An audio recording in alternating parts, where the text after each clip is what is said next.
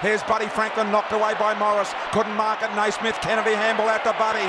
Buddy tackled by Morris. Dropping the ball. Boyd took the advantage and played on from inside the centre square. Boyd's kicked the goal. Boyd's kicked the goal from inside the centre. I can't believe that. Boyd has kicked the goal. Hello and welcome back to the SC Playbook AFL podcast, proudly brought to you by Pat and George from Mortgage Choice SCW. I'm your host Charlie, and I'll be taking you through things this evening. And joining me, first of all, is a man who's on an absolute mission at the moment. He's stormed into the top 1,000. It's the 2021 runner-up, Stevie Niko. Niko, how are you going tonight? Doing good, thanks, Charlie. Team's doing well, so everything's pretty positive at my end of the podcast over here. That's good. Good to hear. And on the line as well is the SC Bandit. Bandit, how are you going? Hey boys, I'm good. Bye rounds are over. Thank goodness for that. 4 weeks of buys is way too many in my opinion. So hopefully AFL can change that for next year. But team's in not too bad shape, not as good as Niko's, but looking forward to hopefully steadily climbing the ranks in the last part of the season. Yeah, I agree with you with that buy thing. 4 weeks is way too long. I really hope that the AFL take a look at it next year and maybe just limit it to 1 weekend off for all teams. Niko, how did you go on the weekend? Obviously, you had another big score, and I think that takes up your overall buy scoring to past 8,000, if I'm correct. How'd you go? Yeah, I did pretty well. Only had the 18 players this week, but still managed to get over 2,100, which was good. So 2102, sorry.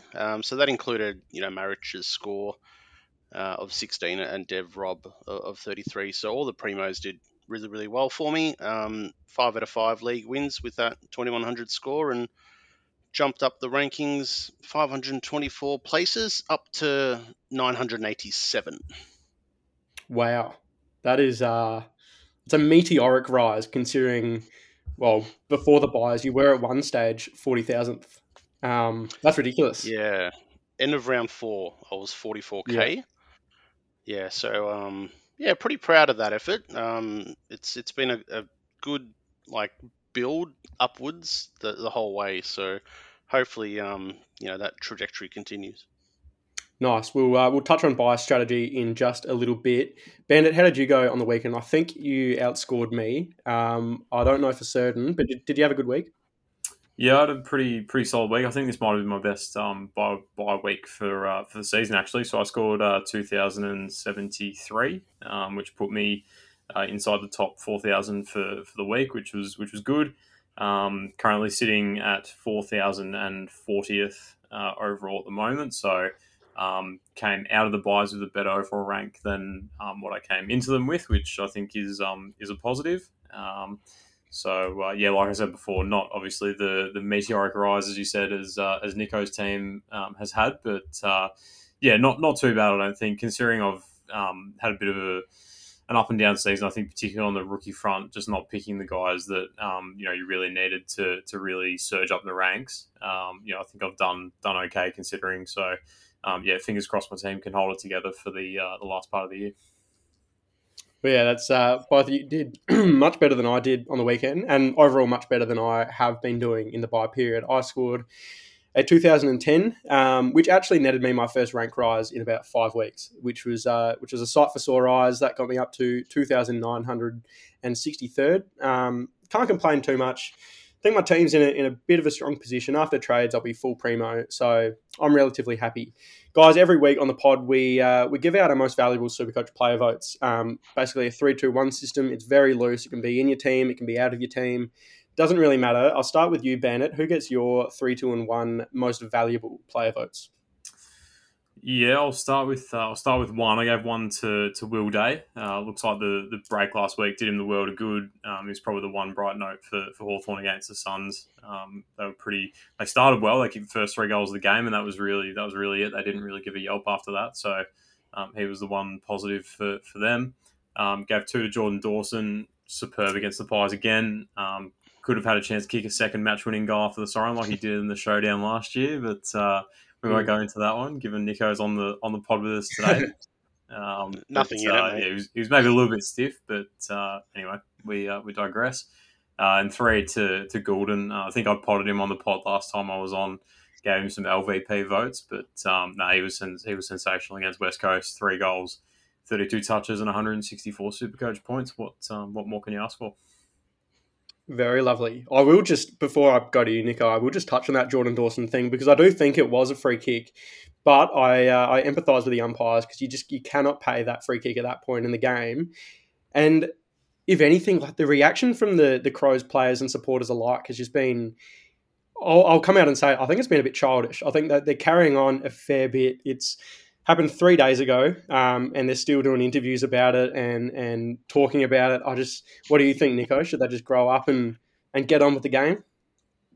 Look, there's 100 decisions in a match that can go either your way or against your way. It was probably a 50-50 call. Look, they can obviously pay it, at the time of the match and all that kind of stuff. But look, I mean, we could have got a free kick 20 or 30 seconds earlier for a head high contact as well, and that would have been the game 1-2. So yeah, look, it obviously got him on the lip there and drew a bit of blood. So there was definitely contact, and it's just one of those things. Move on. Yeah. What about your votes, Nico? Who gets your 3, 2, and 1?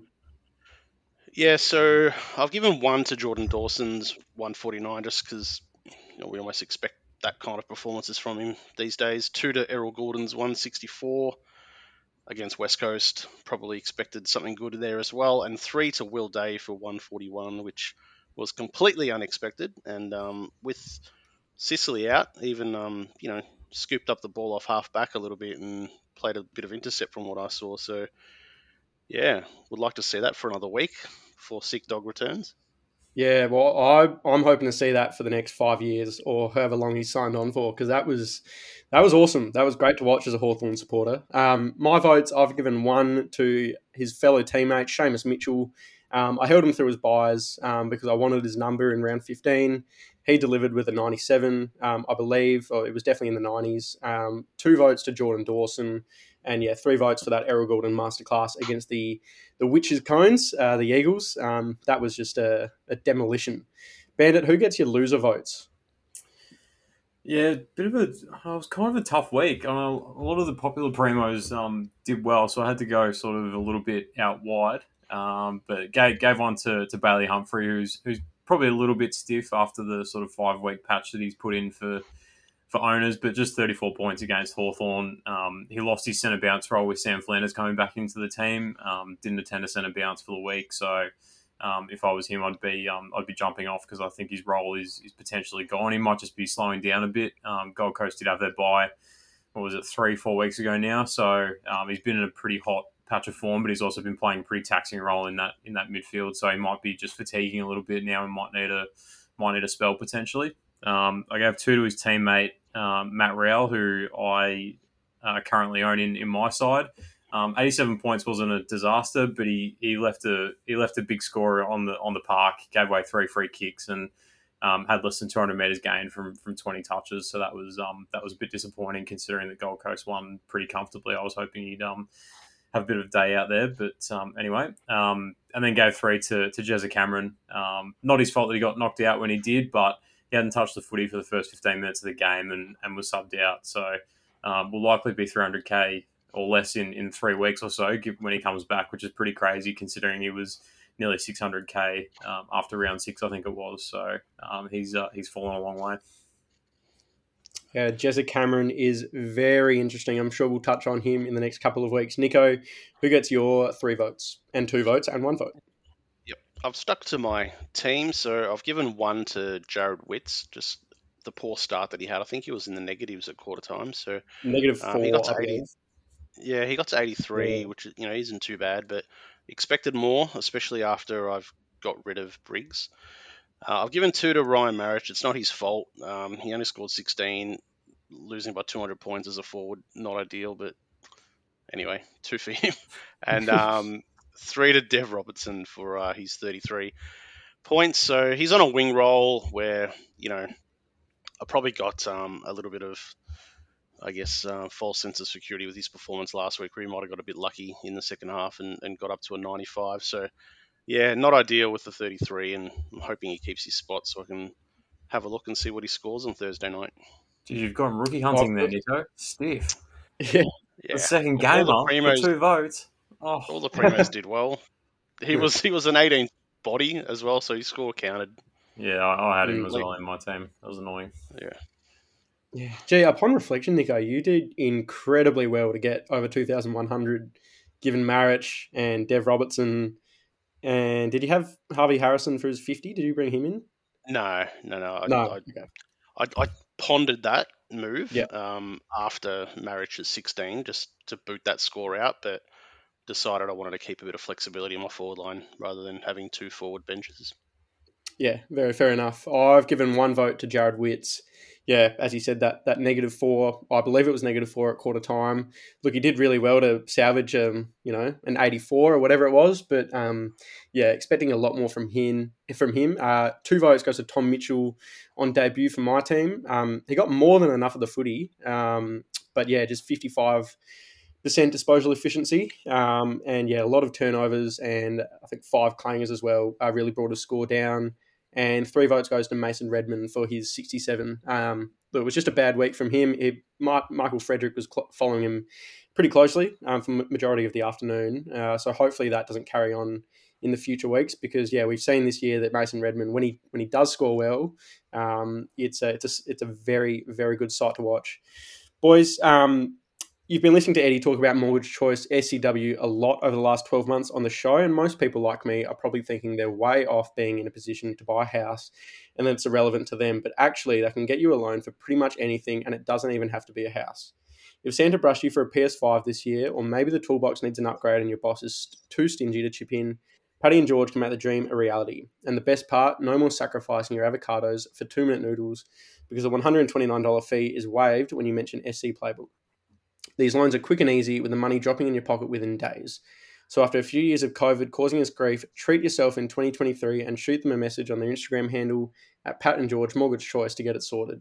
You can also jump into any of the articles in our website for the email, phone contact, or QR code if that's easier. All right, guys, we've reached the big topics of the podcast, and starting us off is just a really general buy reflection chit chat. Nico, I want to start with you because you've had, as we have touched on, an unbelievable buy period. I think, what were you before the buys? Maybe 6,000 or thereabouts? Oh, Maybe a bit less. Maybe 4 yeah, 4 to I'd have to look 5,000. into the history. Yeah, I could do that while we chat about it. I'll find that out in a minute. Yeah. Yeah. Well, Yeah. So whatever look, it was, I in a planned. big time. Yeah, I planned for it.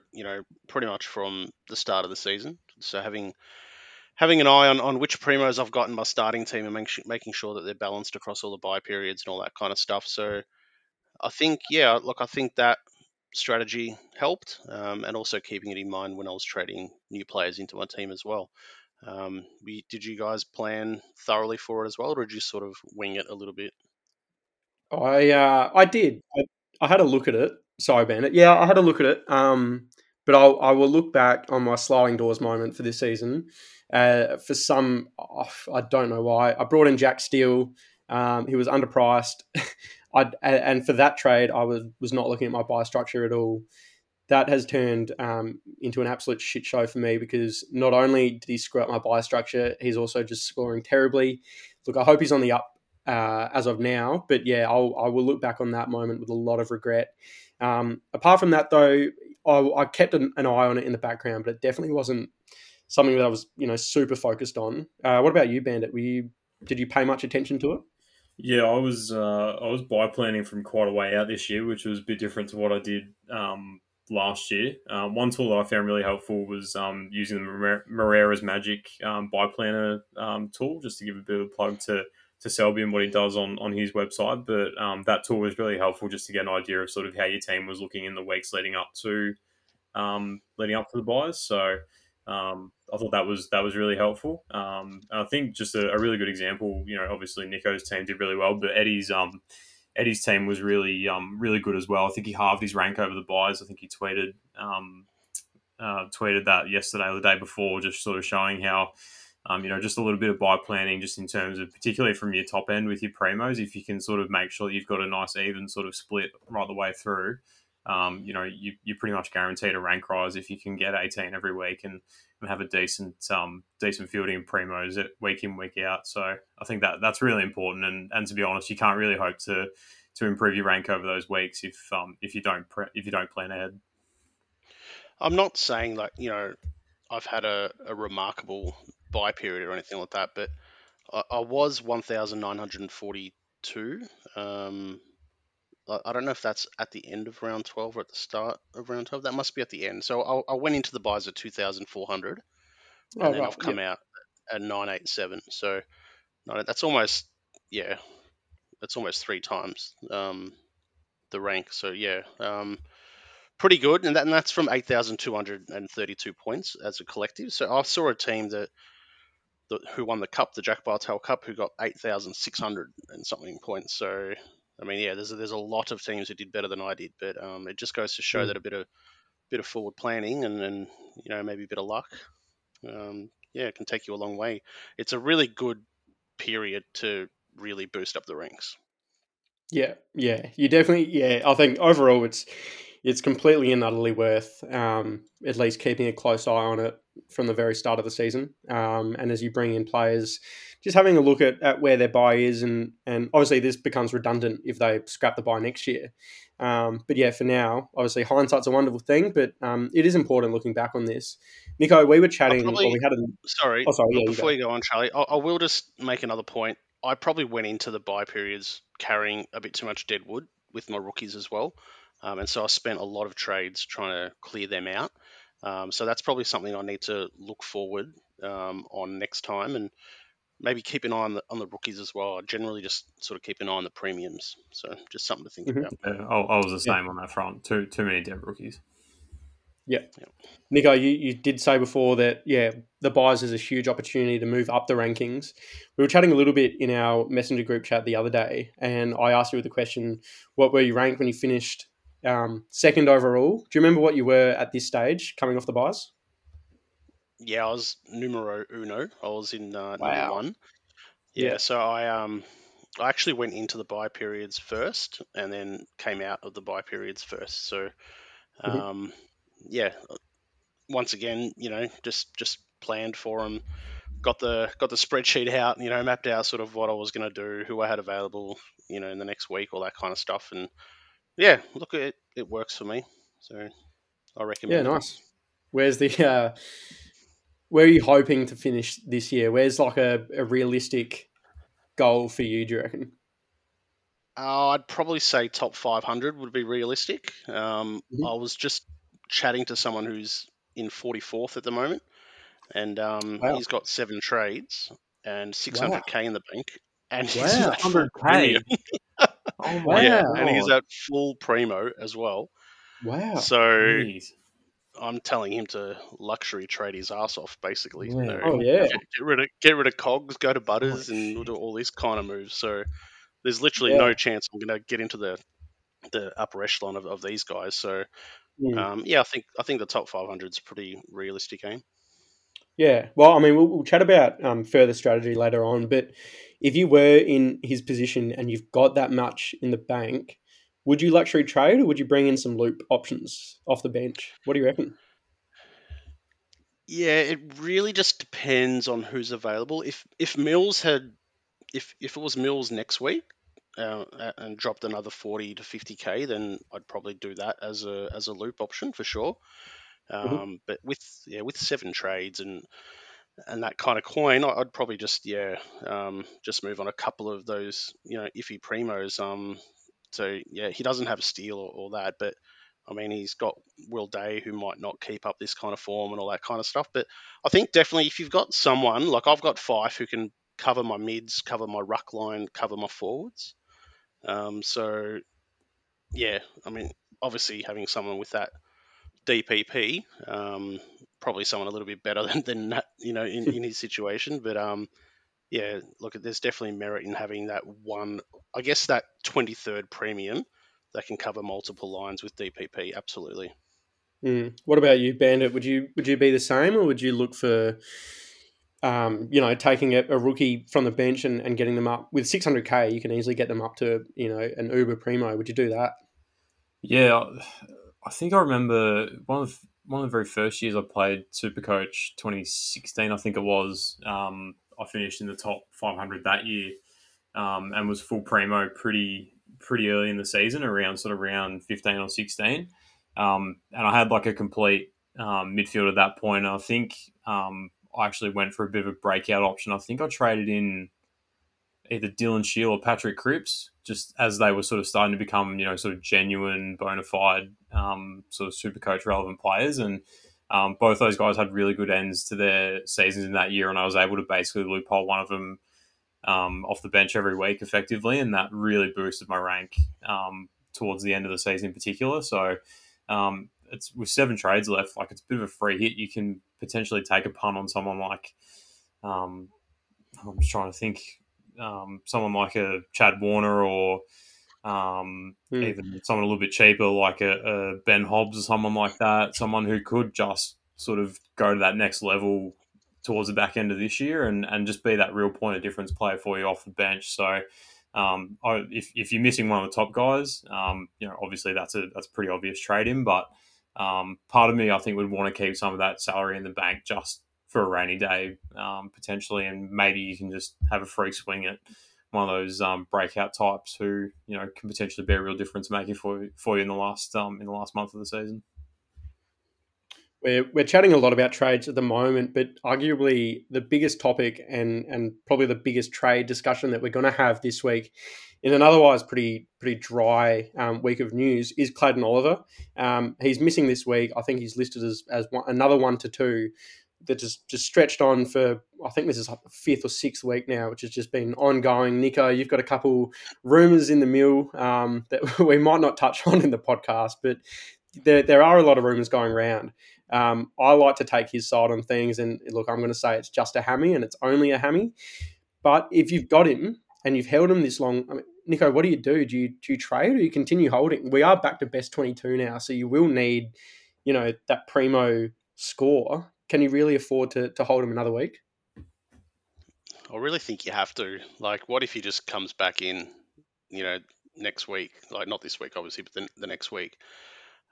You've held him for this long. I think that you just have to keep holding him because a lot of people have jumped off. I haven't had a look at the ownership percentages, but I mean, he'd be pretty much a point of difference coming into finals time, I would have thought.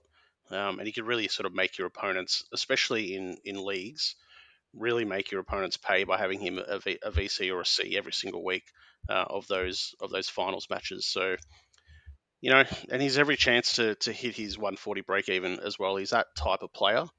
I mean, I probably personally wouldn't be buying him straight off the bat. I'd probably want to see him, just see how he's moving, see if he's the same old Clary. But yeah, look, he's one of the 2 probably, best players, super coach wise and talent wise in the comp. So yeah, really, really disappointing because it was a 50-50 call whether you held him or whether you traded him. Yeah. What, a month ago? Whatever it was, yeah. Yeah, and I was just looking at his ownership stats here while you guys were talking then. So after round 10, he was in 104,000 teams. The week after, he was in 49,000 teams. So his ownership basically halved in that first week, myself included. I jumped off him in the week after he did his hammy, which was annoying because I traded him in that week and then he did his hammy and then I traded him straight out again. But in hindsight, it's probably one of the main calls that I've actually got right this year, and it's probably saved my rank from dropping off a cliff, to be honest, because I brought in Merritt as his replacement. But his ownership's held pretty steady in the last sort of 3 weeks. It's been sort of 43,000 teams, and it's just dipped below 43,000 in the last week. So it'll be interesting to see what happens with that this week, given that he's going to miss again. How many people that are still holding him decide to pull the trigger and jump off? Yeah, I mean, even if he does come back in a week or 2, Bandit, could you see Melbourne adopting a similar tactic to what Sydney have done with Callum Mills, where they bring him on, they play him for 3 quarters, hopefully they run out the game by that point, and then they sub him off. If they do that, obviously he's going to drop a heck of a lot in cash. Could you see them doing that? Probably not. They've got a pretty tricky run coming up. Melbourne, so they play GWS this week, which Oliver will obviously not. He'll obviously not play that game. But then they play St Kilda, Brisbane, Adelaide, and potentially a very informed Richmond. So all those games are in Melbourne, which will definitely help the recovery side of things, not having to sort of travel and be on planes and stuff. But that's a pretty tough run that they've got coming up. So I think they'll want to make sure he's cherry ripe, but I don't think they'll roll him out and then sub him off. If they're playing West Coast, it might be different, but I can't really see him being subbed off. Is Marvel Stadium still like hard, and like do players get injured there more? I know that was probably a thing of a few years ago, but they might not risk him with a match at Marvel against the Saints. They might just wait for the Lions at the G. They've got 3 games in a row at the G. Yeah, it's potentially. An one. Yeah, my view of it is it's very team dependent. So like your mate Niko has got 7 trades left. If he's got Oliver, then you can obviously trade him out. But you're also getting an extra game if you do trade him. You're also getting an extra game out of a primo that you wouldn't otherwise have if you held Oliver for a week. So if I don't know, maybe 5 trades left and you could straight swap him to someone else, I'd probably seriously consider it, to be honest, just because you might get a 130 points straight up over the people that do decide to hold him, and with that extra game. So that was kind of where I was thinking about it today. But obviously I don't have him anymore, so it's all sort of speculation at this point. But yeah, it's very team dependent, and like Niko said before, this is another 50-50 call. So I don't think there's any right or wrong answer really. I traded him to Sicily, so that didn't work out for me either. But anyway, things could have been a bit better on that front. I was thinking about that before, Bandit. It's just if you do hold him, and let's say he misses 2 weeks, and you have to field a rookie in his place, that 50 to 70 to 90 points that you're missing out on each week, that's going to add up, and like you are going to be, clawing your way back, which at this point of the season is almost going to be impossible if you're going for an overall rank. It's a really tricky one. Niko, I'm assuming if you've held him so long so far, I'm assuming you've got decent cover. You don't have a Marich or someone covering him. It has been the buys though, which is best 18. You've been able to dodge it because it's been best 18. But now that we're rolling back to best 22 and teams are starting to roll out those extra 3 or 4 primos, that's where it's really going to hurt. Yeah, I think obviously it's dependent on trades and your overall team structure. But I think if you are short on trades, I think he is a must trade, to be honest. But I think if you trade him, I don't know if you can bring him back in. Bandit, what do you reckon? The one scenario I wouldn't trade him is if you're just playing for cash leagues. Like if you're in leagues and you're not worried about your overall rank, then absolutely, if you want to win your league, then hold him, because he would be a massive pod if you're heading into the league finals and your opponent doesn't have him and you do. That would be a huge advantage, I reckon. Yeah, you just got to make sure you're in finals. Yeah, that's true to begin with. Yeah. Oh, your team will be. Niko. You're laughing. I think you're top of the ladder. Yeah. Niko, when he does come back, obviously he's going to come back eventually. This isn't going to be a season-ending injury. Is he trade target numero uno? Is there anyone else that can match him on the park? Yeah, look, probably not. But I've made the decision to bring in Petrarca and have those 2 or 3 extra games now that it's going to be, as a head-to-head with Oliver. So I made that decision to go with his teammate. I wouldn't be trying to bring him in because I physically won't be able to do it with, the trades and the money that I've got left. Like I'm looking at players, around the 500 to 540k mark. There's no way I can, reach up to someone at 650. Mm-hmm. Yeah, fair enough. Let's say you're like me and you're like Bandit and you own Jack Steele, who, well, let's hope he's on the up. He's coming off a 97. He's got a break even of 112. In the time that Clary returns, look, Clary is probably going to lose a bit of price. Hopefully during that time, Jack Steele is going to go up. Is that an obvious trade to go? If you can do it in one trade, is that obvious? Yeah, I think so. Yep. Yeah. Obviously, if Oliver's come back and he's looking really good, yeah, I mean, he's probably going to come back on one leg and look better than Jack Steele, but the way he's going at the moment. Jack Steele's legs have dropped off, I think. Yeah. Yeah. Yeah, no, I think that's pretty obvious, mate. Yeah, if you got Steele, for sure. Yeah. But whereas, like, for me, I'd probably have, a Tom Green or maybe a Will Day at MA potentially. So, yeah. I mean, Will Day could fair be enough. another luxury trade up as well, potentially. Yeah. Yeah. His price is going up. Yeah, well, and he's got a good role now, so maybe he is a season keeper after all. If he floats back into defence like he did in that second quarter, I think he had something like 50 Supercoach points. He had 10 disposals, like 4 marks. Yeah, that was ridiculous. I remember Eddie sent a text in, to our chat, and he said Day's just racked up 30 points in like 2.5 minutes. Just give it a kick mark. That was ridiculous, boys. I'm really excited to get onto this part of the podcast, and it's basically just a predicted end of season best 22, kind of like a rolling 22. But now that the bye's over, I want you to dive into your predictions for which players will finish the season in the top, 6, 8, or 2 in their respective lines from here on. Bandit, who have you gone with in the defence? Yeah, so I base this on averages, not so much total points, just because I think averages are a bit more relevant at this time of year rather than total points, especially with someone like Sicily, who will obviously be a top 6 defender. But yeah, I reckon there won't be much change at the top here. I think Dacos, Dawson, Sicily when he comes back, my nemesis Luke Ryan, Tom Stewart. And one of Sinclair and Caleb Daniel will be your top 6 defenders, and they look pretty clear cut, to be honest. There's a bit of a gap from sort of Sinclair and Daniel down to your Dan Houstons and the like. So I think those 6 are pretty cut and dry for me. Niko, you've been very, very hot on Dan Houston today. Obviously, with your weekly article that you've put out, does he make your end of season top 6?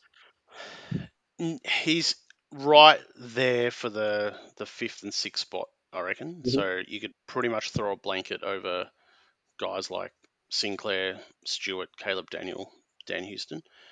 I think the top 2 are just clear cut. It's Nick Dacos and it's Jordan Dawson. I was actually quite surprised to see Luke Ryan really up there on total points and average, like an actual decent gap to the next person in total points. And I agree with Sicily there on average. So they're the 4 main guys, and then as I said, those guys that I mentioned, it could be any one of those guys taking, having a rocket in the second half of the season and filling those last couple of spots. Doherty's kind of one that comes to mind who might charge into those sort of calculations if he keeps this role he's got off halfback. Question without notice, Niko. Do you reckon we'll be keeping Nick Dacos as a defender next year? I saw he played pretty much full-time mid on the weekend against the Crows. Do you reckon he'll keep his DPP?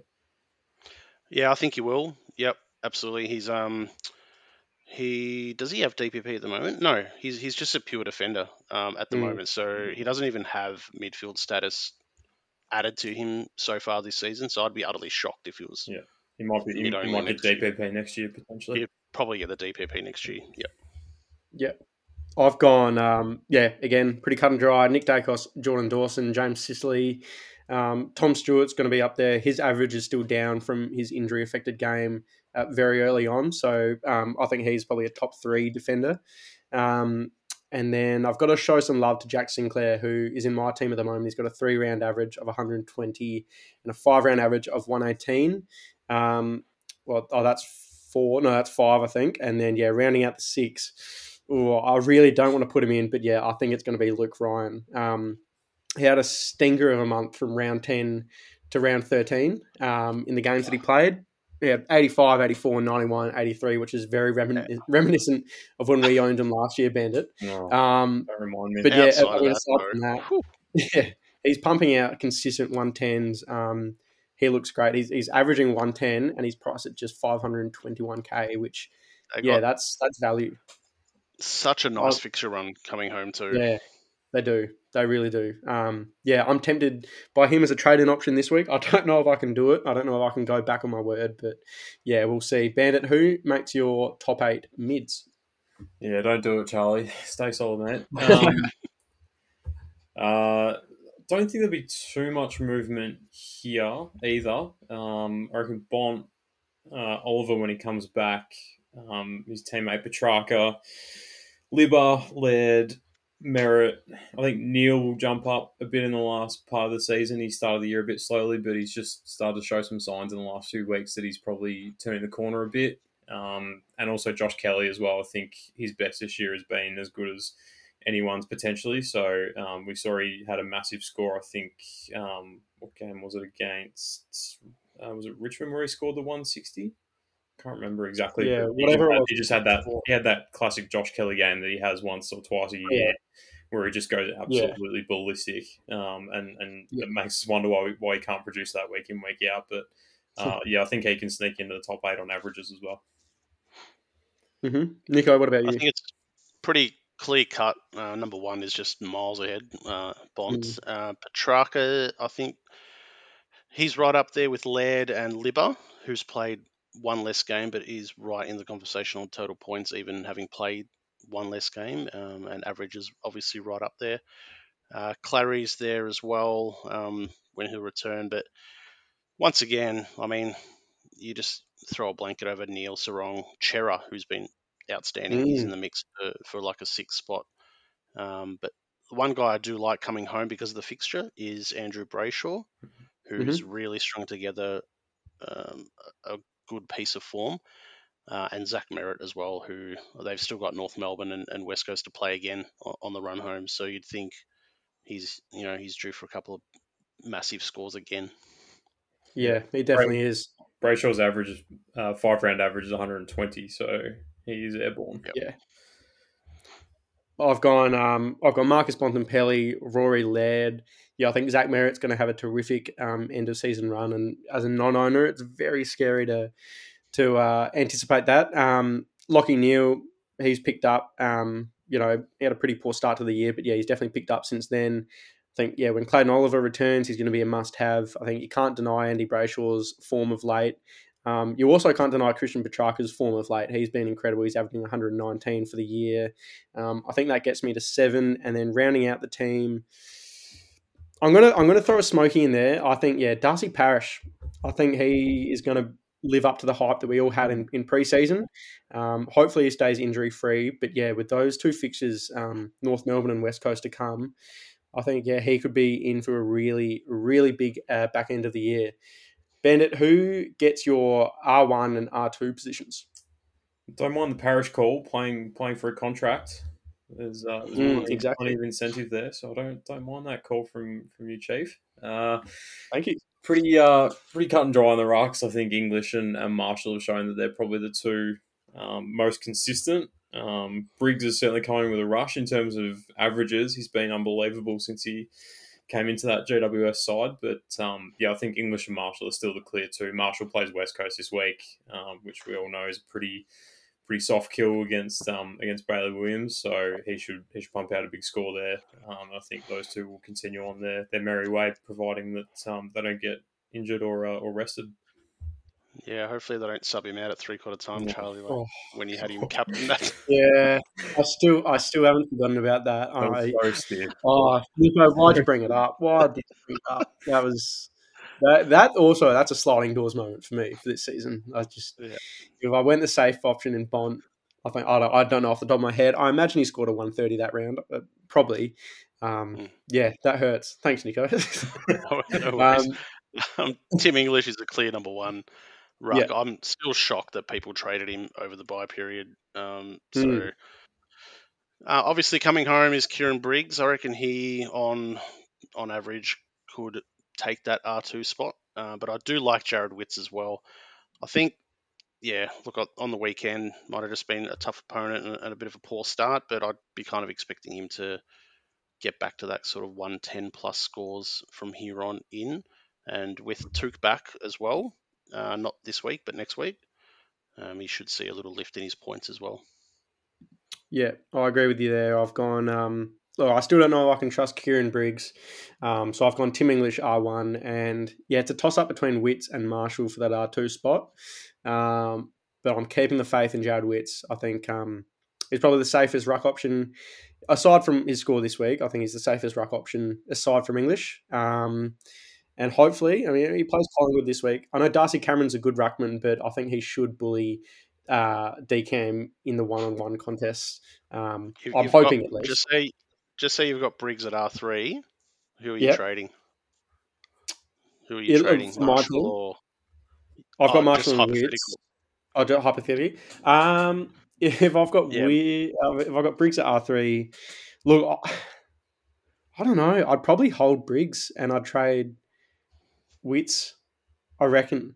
I know that's going back on my word, but it's more just like a price thing at this stage of the year. I think you have to do everything you can to maximise your budget. And I think, holding Briggs, probably does that. Yeah. But I don't know. A lot of people are in that boat. And like if you Yeah. just have a look at the trade outs for the week, there's quite a few that have Wits traded out and Royal Marshall. I think they're both going to have monster weekends, so it's interesting. Because Wits against his old team, the fire's going to be in the belly for sure.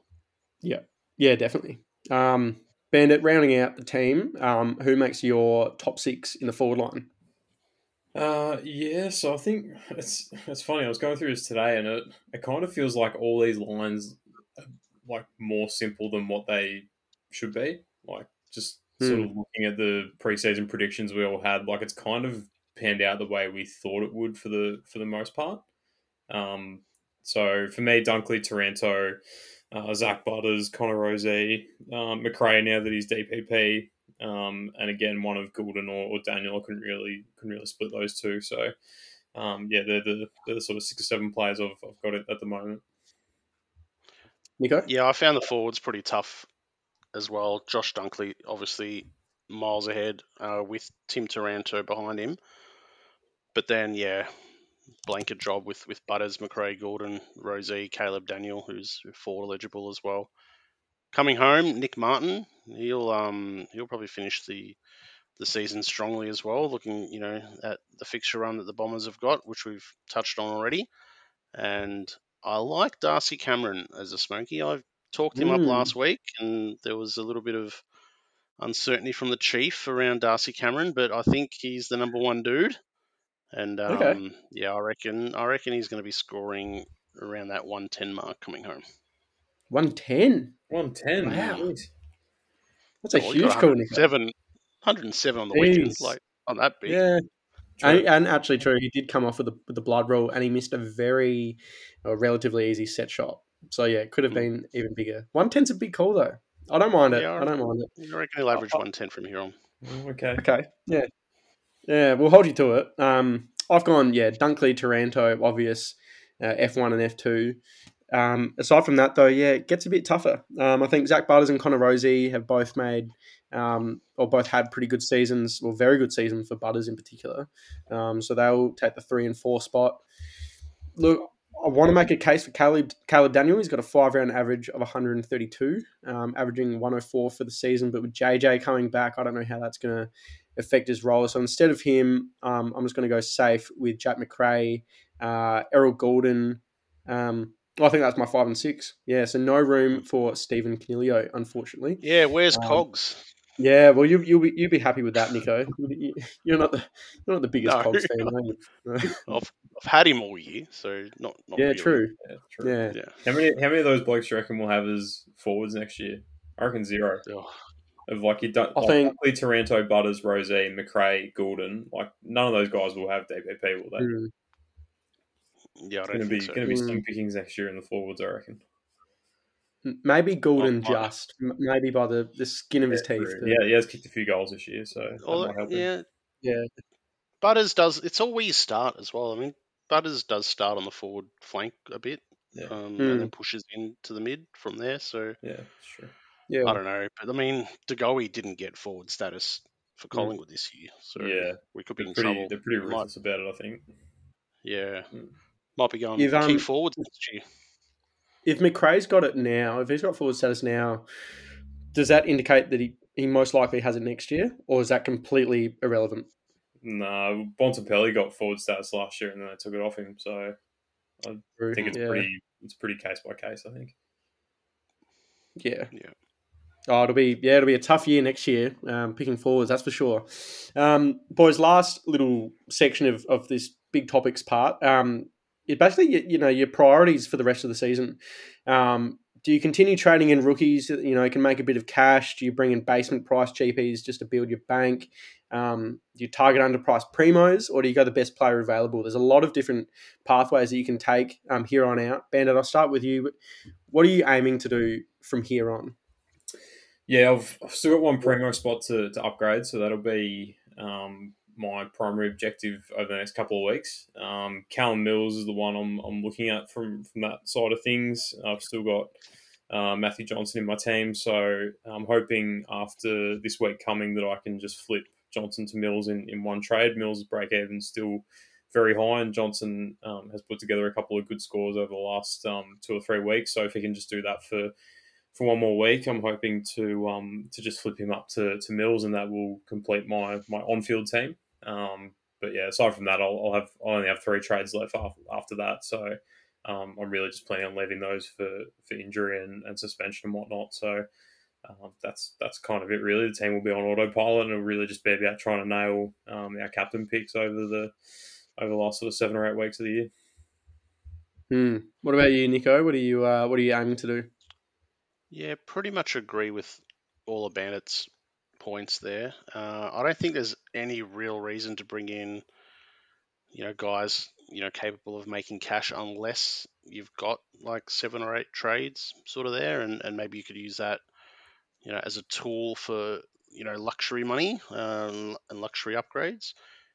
So I'm just looking at sort of bargain basement 102k kind of, guys that aren't even playing, who just have DPP.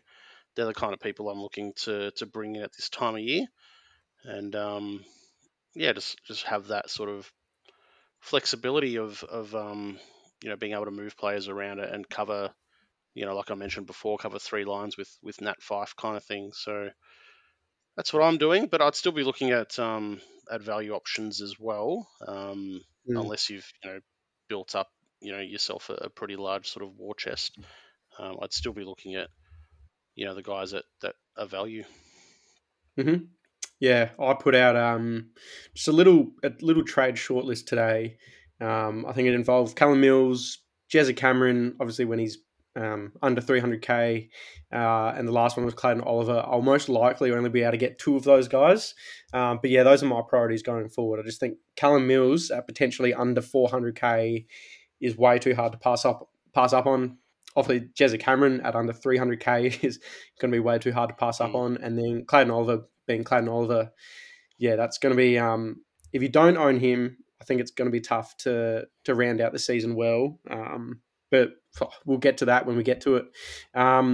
Just on that, I don't think Jez is going to go under 300. His projections were like ridiculously low when I looked at them. They were like projected 40 scores and stuff like that. So I think he'll probably be around sort of 300 to 320, somewhere around there. Yeah. Well, I think out of those 3 options that I just said, I think Mills and Clary are the real priorities. I think you can get away with not owning Jezza. Obviously, he'll pop up every once in a while, but yeah, we've seen his floor can get pretty low this year. Sorry, boys, got lost a bit. Oh, here we go. SC Playbook subscription package. Oh, sorry, Nico. There's a read there, mate. No, you go. Line. SC Playbook, the subscription package, it's $50 for the full package. I actually think it's a bit cheaper now. I think Tim has dropped the prices. It might only be $40 for the full package, which is, absolutely insane value. That gets you NRL, AFL, and BBL for 12 months. Or you can just buy the AFL package for $30, which also might be a bit cheaper. I'm not actually sure. That gets you extra premium articles every single round, access to our WhatsApp group with weekly Q&As with obviously us, contributors, and the rest of the SC Playbook community. Also gets you access to a major unlimited group prize with $500 to the top prize, $500 as the top prize for the top ranked subby to knock off our team. I'm in absolute shambles at the moment.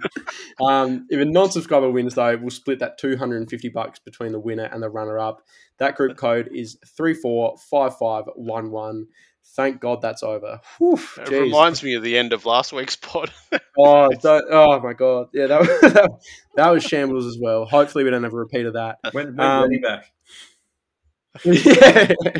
When's Dill back? Jeez. He's I think I'm he's struggling. quit. I think I'm he's really quit, hasn't he? I think he's just given up on Supercoach. He's had a Yeah, torrid time of it this year, Dill. yeah. I don't want to kick him while he's Ocam's Razor Gary is he's on top of our league at the minute, and huge. I think he was last week as well. Yeah, 47-point lead and 19th overall. 19th. Jeez. Wow. Yeah. Good on you, son. That's awesome. We've reached the part of the subby. What am I talking about? It's part of the potty. Sorry. Oh Jesus. Where I just want to chat about your teams. What you're doing this week. Trade plans, captaincy, Bandit. What are you thinking? No trades this week. Like I said, just waiting for Johnson to just increase in price a bit more and Mills to drop so I can get there in one trade. VC and C for the week. Nice to have Bontempelli back. So they play North, I think, from memory. So he looks like a pretty obvious play. Sorry, I stand corrected. They play Fremantle at Marvel. And I do like Josh Dunkley against Richmond on Thursday night at the Gabba. I think that's pretty safe play. Mm-hmm. Niko, what about you? I'm really lost with my trades. I think I'm just going to wait for the teams. It's really annoying that we've got a Thursday night game as well, but at least we get those teams tomorrow. If Dev Rob keeps his spot, I may not do anything. If he scores an 80, I'd probably just use that as my M8 score and wait for Mills to bottom out like Bandit's doing as well. So I'm kind of hoping I don't have to do anything, but I'm also willing to trade Chincotta, Dev Robertson, and Eddie Ford, who I've got in my forward line. So I do have scope to trade, and the other thing I'm pondering is getting rid of Nat Fife, which will lose my flexibility of cover, but it'll actually let me bring in a Luke Ryan type because of the money that's in him. So I'm sort of weighing that up too, and I really have no idea what I'm doing at this point in time. But I do love the VC on Josh Dunkley against the Tigers, who traditionally just let the opposition do whatever they want. And Bont for the captain at Marvel, Captain Marvel. Can't really go wrong. Love it. You can't, you really can't go wrong with Bont. Trade-wise, I'm going Seamus Mitchell down to Josh Sin, who hopefully plays. He's borderline basement price. Look, if he's a red dot this week, I'll probably just go down to a 102,000 player and just pocket that extra 20k.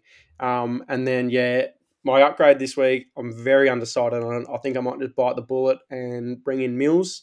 Regardless of whether I get him now or next week, I'm going to want him eventually. And I really want him. I loved what I saw from him on the weekend. I think he had 10 CBAs, played 3 quarters.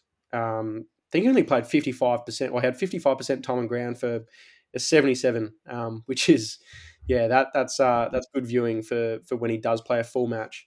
Captaincy or VC, very hard to go past Josh Dunkley at the Gabatoir.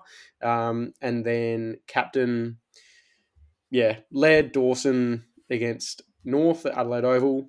Probably going Dawson, actually, given his huge score, 149. I don't think North... they might put Shields on him. But I don't know. He's also got a great record against North, a 145 and a 134 in his last 2. But also very tempted by Bont under the lid against the Dockers. You don't want to go Marshall against West Coast, Chief?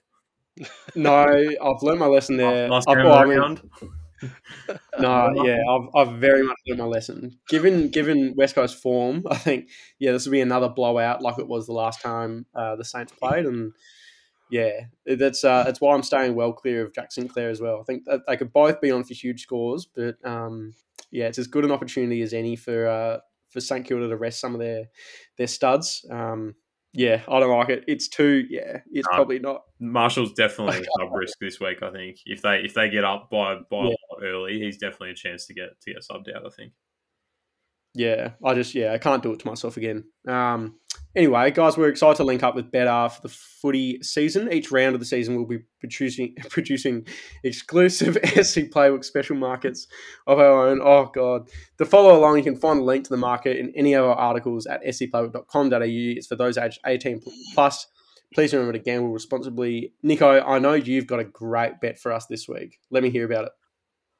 Oh yeah, it's a bit of a throw at the stumps, just with the record of the teams coming off the bye. Obviously, it's been well discussed, but I've thrown them all together in a little, well, not a little, in a big multi, and got myself 51-1 for all the teams coming off the bye to lose. So I've had a tenner on that. Yep. So I think there's a couple of games in there that are a bit iffy. Like I think the Hawks have to get up for me, and I forget what the other one is, but there's another dodgy one there. But you never know. Carlton, I think Carlton is the other one that have to Against the lose. Hawks? Yeah, against the Hawks. So The Giants will need to lose to. Oh no, sorry. Yeah, you're right. yeah, Melbourne need to beat. yeah. Melbourne to I think win. that's Yeah, right. yeah. So Mm. look, it's a throw at the stumps, but I mean, there's a clear pattern there. So I mean, Yeah. it's $10. So I'm willing to, have a big win. I like it. I'll one up you there, and I'm taking the same bet, but I'm adding a little bit more value. I'm going Brisbane 1-39. Obviously, Adelaide just win outright. Fremantle 1-39. Essendon 1-39. Hawthorn 1-39, and Melbourne 25 plus, and that is paying $187. I think if those teams do win, I think it'll be close. So yeah, I like taking the big win, little win there. Bandit, do you have anything for us? You've heard about the deadly sin, yeah? Greed. Nah, it's fine. Don't worry about it. No gusto. What have you got? Gamble responsibly, of course, listeners. Yeah, I've got gamble responsibly. Yeah. Yeah, I hadn't really had a decent look at it. I do kind of like, given all the midfielders are back this week, I could definitely entertain like a 30 plus disposal multi with, Lockie Neal, Rory Laird, Libba, Merritt, and just for a bit of value, maybe a Sinclair type or someone like that. Just feel like there's a few games this round which I think could either be really close or be blowouts. So that's generally conducive to players that get a lot of the ball. So I think a multi like that is definitely worth thinking about. Yeah, nice. So what I'm hearing is merging what Charlie's got with what you've got and coming up with about a 5,000-1. Yeah, I like it. There's about 5 same game multis you could have in that and just combine them into one super same game multi. It'd be about 5,000-1, I reckon. I love it. Well, it'd be rude if I didn't mention the SC Playbook official market on Better, which isn't actually up yet, but I can tell you the details of it. I've had a rough couple of weeks with the Better promo. Can't remember the last one that hit, but they've been close. Obviously, last week was just got unlucky. Jezza Cameron got injured before he even touched the ball. Tom Stewart did rack up 100 plus fantasy, so yeah, got half that one correct. But the one this week is Brisbane win, which they should. Josh Dunkley 120 plus AFL fantasy points. We haven't got a price on that. We haven't got odds on that yet, but look, I imagine it'll be paying 3 to 4. What do you reckon, Nico? Yeah, sounds pretty good. He's averaging 110 AFL fantasy points for the year so far. Mm-hmm. So yeah. Okay. Playing a very loosely defensive Richmond side. He should be in for a big one. I hope. Oh, Nico, you weren't listening. You weren't listening. I've called you out. I've called you out with that. I just nodded along, so I'll have to. I'll have to have a look at the promo when it comes out. And well, yeah, when it comes out, I'll save the surprise for when it comes out. Yeah, boys. I mean that about does us for tonight. Thanks for coming on. Again, it's been a lot of giggles and a lot of stuff ups on my behalf. This has been loose. This has been the loosest pod we've had, I reckon. Yeah, it's been fun though. It's been nice having a chit chat. I'm gonna have to get off. Feeling relaxed. It's good. Bring exactly, back Eddie. Bring back. No, I'm gonna log off and brush up on my script reading. That was atrocious. No, anyway, boys, thanks for joining me, and I will most likely see you this time next week if I don't get sacked.